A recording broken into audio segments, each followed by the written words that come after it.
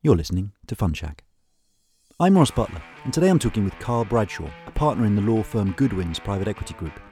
Carl is based in London and has advised European, American and Asian private equity sponsors on a wide range of transactions, including cross-border LBOs, public to privates, co-investments and special situations. We talk today about deal appetite going into the second quarter of 2021, new deal-making processes and the rise of the special purpose acquisition company. Carl, welcome to Fun Shack. It's mid-March and restrictions are slowly thawing away in Europe, fairly slowly in the UK though. How are you seeing the private equity market from a transaction perspective, and how would you characterize sentiment at the moment? Yeah, so Ross, we've been sort of in this state, however you wish to describe it, for nearly a year now. The conclusion that we can say is that the industry is certainly resilient, it's certainly adaptable. Yes, absolutely, there was a rush this time last year for people to focus on keeping their people safe and wrapping up their portfolio companies, frankly, to all the things that were going on, making sure they had enough liquidity to survive initial shutdowns and lockdowns. But very quickly, people learned to operate in this environment, whether that was using technology to get deals done, to meet people, to talk and look and evaluate, or just in terms of actually finding opportunities. And within months, we were back into transactional activity.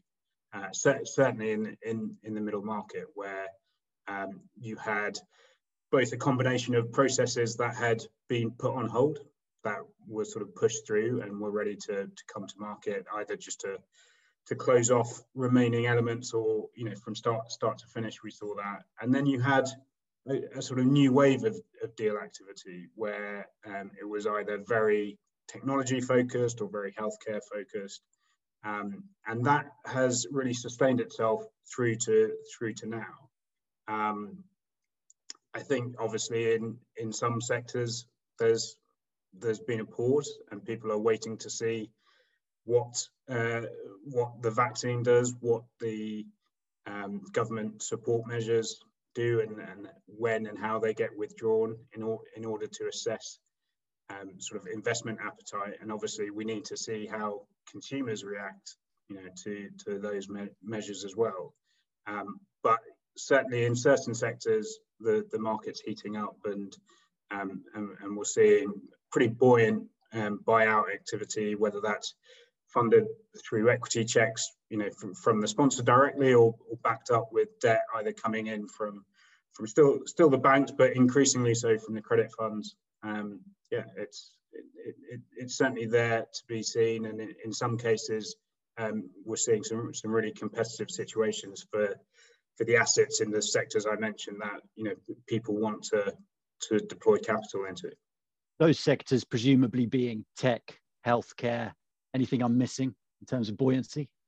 Yeah, I think those are it. Certainly as you get into the middle market and above, at the lower end, you're seeing some life science, as a variation on the healthcare theme. And even within technology, I think it's not everything. Not everyone's sort of pouring money into driverless cars. I think there's been some quite a lot of thinking has been done on what segments are going to be most robust and have proven themselves most robust through this period. So enterprise software, data analytics, things of that nature are certainly still very popular with PE sponsors. It's increasingly difficult to think of tech really as a sector, insofar as pretty much every business is having to deal with some kind of tech-enabled conundrum right now. Yeah, I think that's right. I mean, there's often been a hesitancy for private equity to market themselves as being into the tech sector, right? I think investors into PE funds might be a little bit scared off by some of the very high valuations that you see in the tech sector, and whether that growth of businesses that you have the opportunity to invest into is going to be sustainable. There's other features of the tech sector, whether it's the dynamics with founders and entrepreneurs, or the lack of the excellence of process that PE has really become accustomed to, that has steered people traditionally away from deploying lots of private equity capital into that sector. But you're right. I think it would be inaccurate to just group all of the different segments in the same bucket. And I think private equity has come around to the idea that yes, technology is in all parts of our life, and tech-enabled businesses need to sort of find capital in order to grow, in order to survive in the most dynamic areas of the economy today. So yes, there's more, and also I guess there's been some good examples of success in that area, whether it's Vista or Thoma Bravo or HG for the UK. People have gone there, have taken the plunge and done really well out of it. So certainly there's not the same hesitancy as there may have been 10 years ago to invest in that area. Yeah, it's strange given that their venture capital cousins live and breathe technology. I think Goodwin sometimes operates at the intersection of venture capital and private equity, from what I've read. Yeah, very, very much so. I mean, we see that as our sort of strategic priority, is to be as close to those two worlds as possible, because we're only seeing convergence and not divergence. And I think the PEs are moving down into that space, one, to just get smarter on technology and the pace at which it is transforming business. They want to get an early look. Two, I think the PE exits or venture capital backed businesses exiting to PE is just becoming more and more common. I think even in 2020, you sort of doubled on the amount of PE exits that were there the year before. So it is an area that people see the opportunity, and I think getting smarter is definitely something that is high on the agenda of our clients.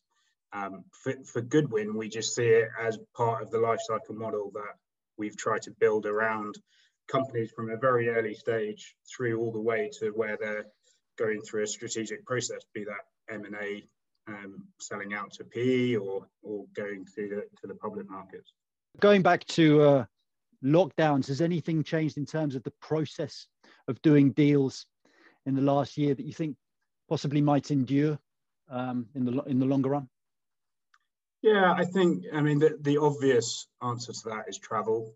I think people will get on fewer planes and meet in person on a less frequent basis. I don't think it will go all together. There's definitely a lot to be said for, I guess, both the engagement that needs to be had between a management team and its potential new sponsor.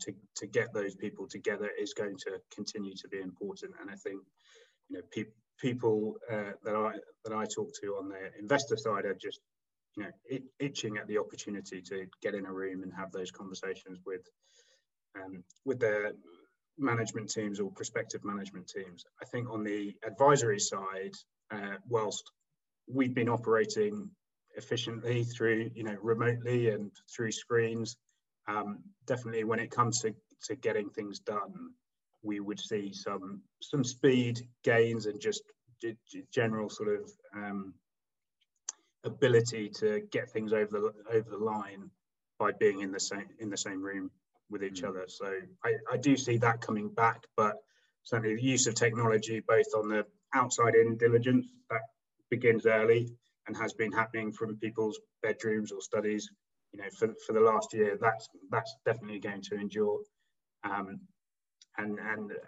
was already the case, to be honest. There was a lot of technology starting to get deployed in, whether that's through data rooms, whether that's through the legal technology we use to sort of sift through contracts and spit out findings. I think that has accelerated over this process, and so we'll certainly see that remain.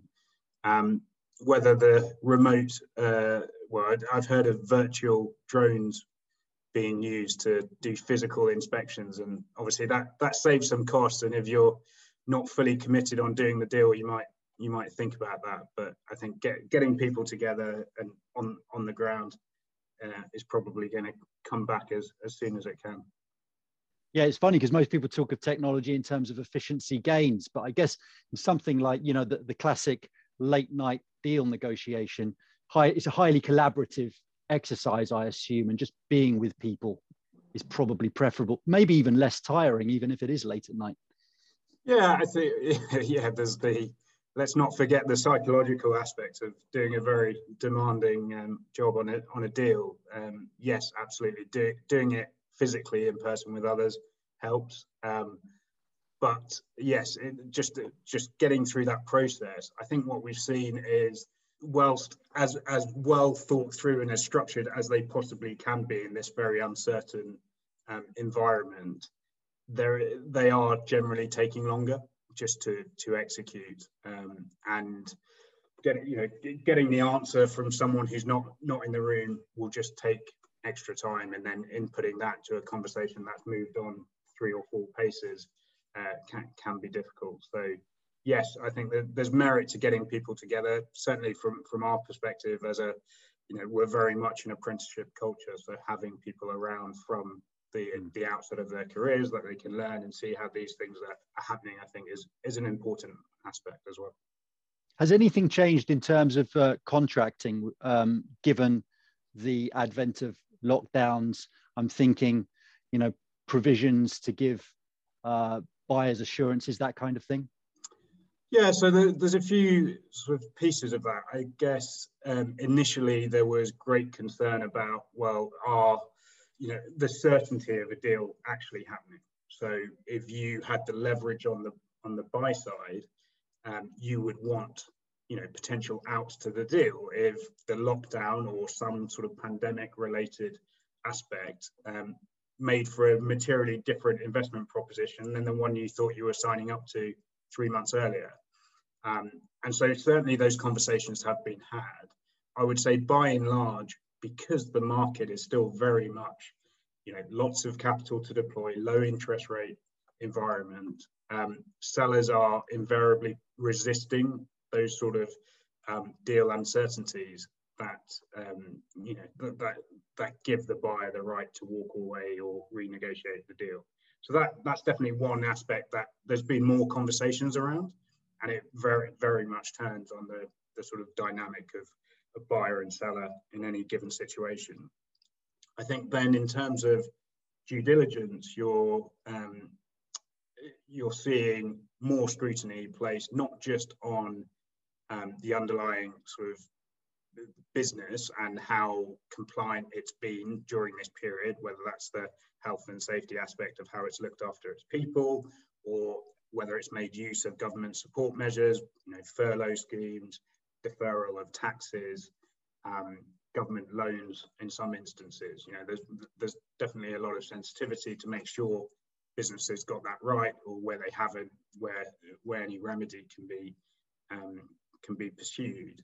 And then aside from that, I think investors are looking through these businesses now to their end customers, right? So it's, instead of just supply chain continuity, which has always been important but come under the spotlight in the last 12 months, people are saying, well, is that supplier or is that customer, what's their solvency situation? Are they going to be able to continue?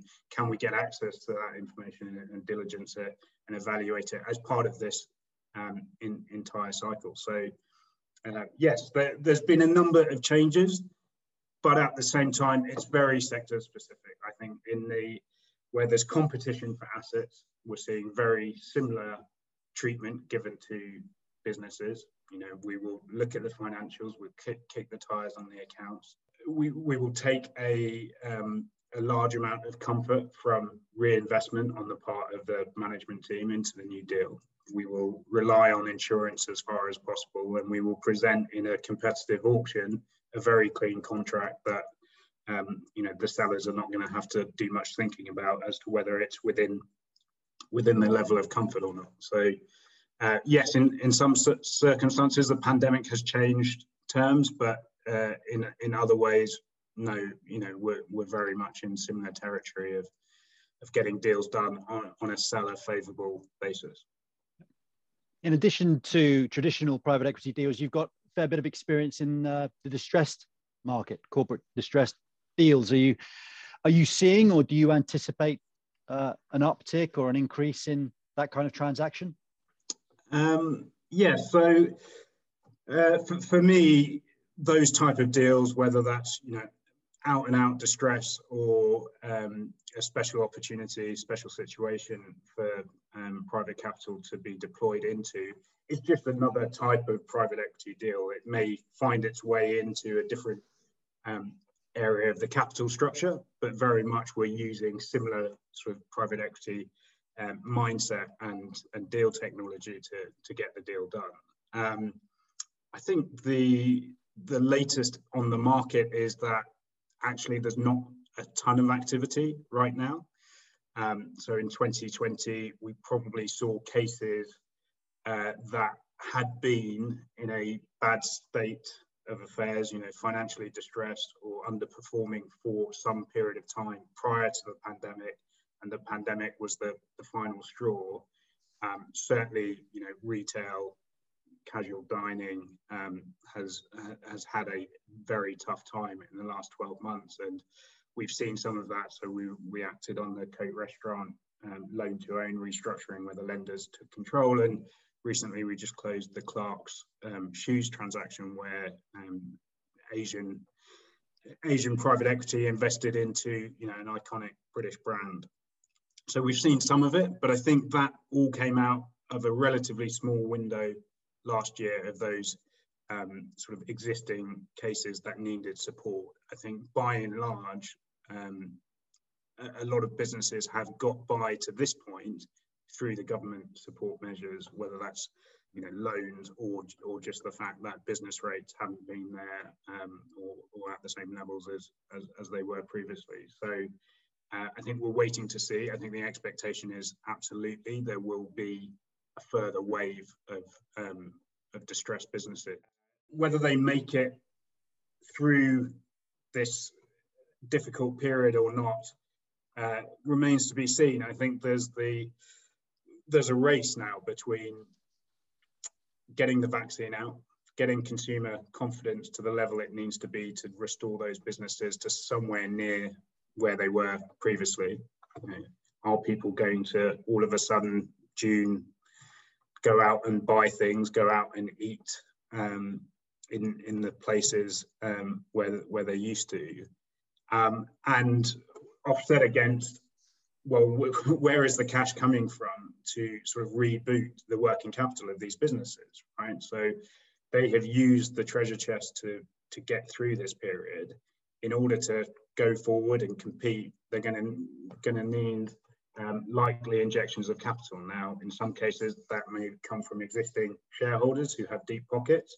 In other cases, they may turn to the public markets where currently there is good appetite to put money to work. But in many cases, I think they will turn to private credit, private equity, alternative investing, and certainly that's something we're building up for, and hope to in the nicest possible way be well prepared to find capital solutions for these businesses to take them forward. Well, that's a perfect segue, because I did want to ask you about SPACs, which is obviously all the rage, but really only in the US to a great degree.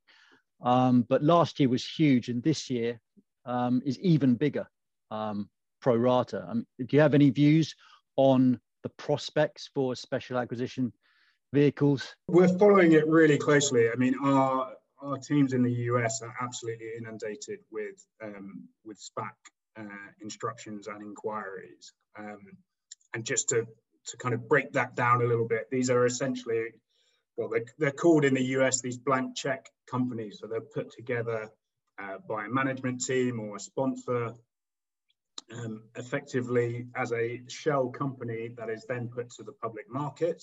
Investors pour money into these vehicles, and then the vehicle goes out and finds a target, a private company that it then takes to the public market. So it's almost like a reverse IPO for those private companies. And it's attractive to investors because they almost get a sort of single purpose private equity vehicle, right? It's something they can back if they know the sponsor, they know the management team. They can put money towards it, and then they back these management teams and sponsors to go out and find a great private company. And it's also attractive sometimes to those private companies looking to raise finance, either to fund its next stage of growth, because it takes what is otherwise seen as an arduous listing IPO process out of the equation, and they only have to do one negotiation with the SPAC management team or the sponsor. So it does bring that execution advantage, I think, for a go public strategy. We haven't seen all that much of them in the UK. They have existed. I mean, there's businesses like the engineering giant Melrose. That was a SPAC from 2003. So they are around, but on a comparable basis. So in the US, there's something like 223 SPACs listed this year already, and in the UK there were 4 all of last year, and a grand total of 300 million was raised through that process in the UK. So there's a huge disparity, and I think there is definitely an effort on the part of London Stock Exchange and other sort of market intermediaries to look at that and assess, are we missing out on this opportunity? And I think they're coming under pressure because you're seeing homegrown talent that would otherwise, potentially IPO in the UK or other European markets, either look instead to the US, and potentially even be not the victim but the target of these US raised SPACs, right? So it's effectively investment opportunity going into the North American capital markets instead of staying in Europe. And I think there's two particular pressure points. There's and it all comes down to the nuances between the UK capital markets regime, and which is similar in some respects elsewhere in Europe, and what they currently have in the US. So one of these is the redemption feature. So in the US, you as an investor put your money into this SPAC. The SPAC goes out and finds a target, and then comes back to the shareholders and says, do you want us to make this acquisition or not? So it's put to a vote. At that time, you can either vote no or vote yes, but you can also redeem your investment. So if you lose the vote, you're still not locked in, and you can get your money out, and someone else who likes that investment can come in your place. So there's that advantage. There's that kind of transparency over the acquisition and the liquidity that you get through that process.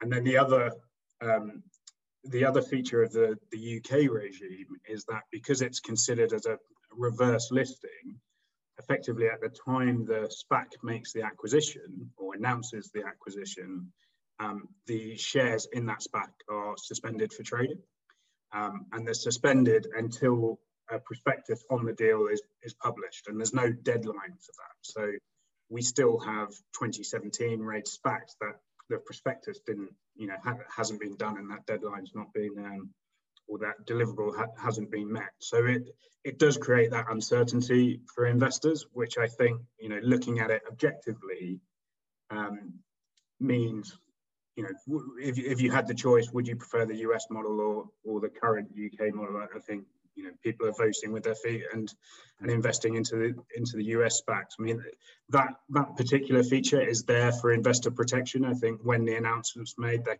can be a lot of volatility in share price, and so having that suspension for a short period of time may make some sense. But it's certainly something that people are looking into.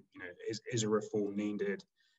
There was a review conducted recently by Lord Hill and delivered to the government at the start of the month that really looked into all of those things as a sort of holistic UK listing review, and certainly those two features were underlined as the things that were probably most in need of some sort of reform in order to increase SPAC activity in the UK. And the threat is not just coming from the US. I think now you'll start to see European markets moving pretty quickly, and I would say at the current rate, by the end of this year, we could see much more activity in the European markets on that front. Anyone's in particular? So Amsterdam, I think, has made noises in the last few weeks where they are readying themselves to make a viable and attractive destination for SPACs to be raised. So if I understand you correctly, it sounds like the Americans with their redemption system has created kind of a market-based optionality for investors, whereas in the UK you have more of a regulatory-based freeze on everything. And is that a reasonable interpretation? Yeah, that's exactly right. I think it's the additional liquidity, but also the involvement in that acquisition decision almost that you get in the US that you're not seeing currently here in the UK. The SPAC has the option to put the acquisition to a vote, but it's not a regulatory requirement in the same way as it is in the US. That is a key distinction. Yeah, I find it fascinating because, I mean, obviously the number of public companies has been falling for a very long time, and presumably this is going to put that into reverse. And it must say something about, I mean, you said at the start, where you implied at the start, I think it's to some degree an arbitrage against the cumbersome nature of IPO processes, would you say? Yeah, I think there's definitely a benefit to the company not having to go through that IPO, do the roadshows with multiple investors, in that sort of preparatory stage, and just go straight from A to B, suddenly be a public company, having negotiated a deal in a set of terms with a sponsor. I think that's very attractive for companies. Tell us a little bit about Goodwin's and your personal aspirations for activity in private equity in the kind of near or medium term. What would you like to see happen, and what do you want to get involved in? So Goodwin's been around in Europe for just under 10 years, but we're originally a sort of US headquartered firm. We've grown internationally into Europe and across into Asia, about 1,300 lawyers in total. And really, we have a very focused strategy. So we're trying to play in the most dynamic areas of the economy. Private equity is absolutely core to that strategy, alongside technology, life science, real estate, and financial institutions. And we've scaled out incredibly quickly in the last year within private equity in London in particular. So we've now got a partner bench of about 10 partners, associates, another 20. And we're trying to be deep, not just in that transactional capability, but across all areas that touch the private equity ecosystem. So we've got one of the largest fund formation teams in the market. We're building out in tax, we're building out in debt, we're building out in restructuring. So we can really be that go-to sort of destination firm for complex premium private equity work. Carl, it's been a pleasure talking with you. Thanks very much for your insights this morning. Thanks, Ross. You've been listening to the Fund Shack podcast. Make sure you subscribe and visit our website at fund-shack.com for many more video interviews. It's the private capital channel for alternative investment professionals. Thanks for listening.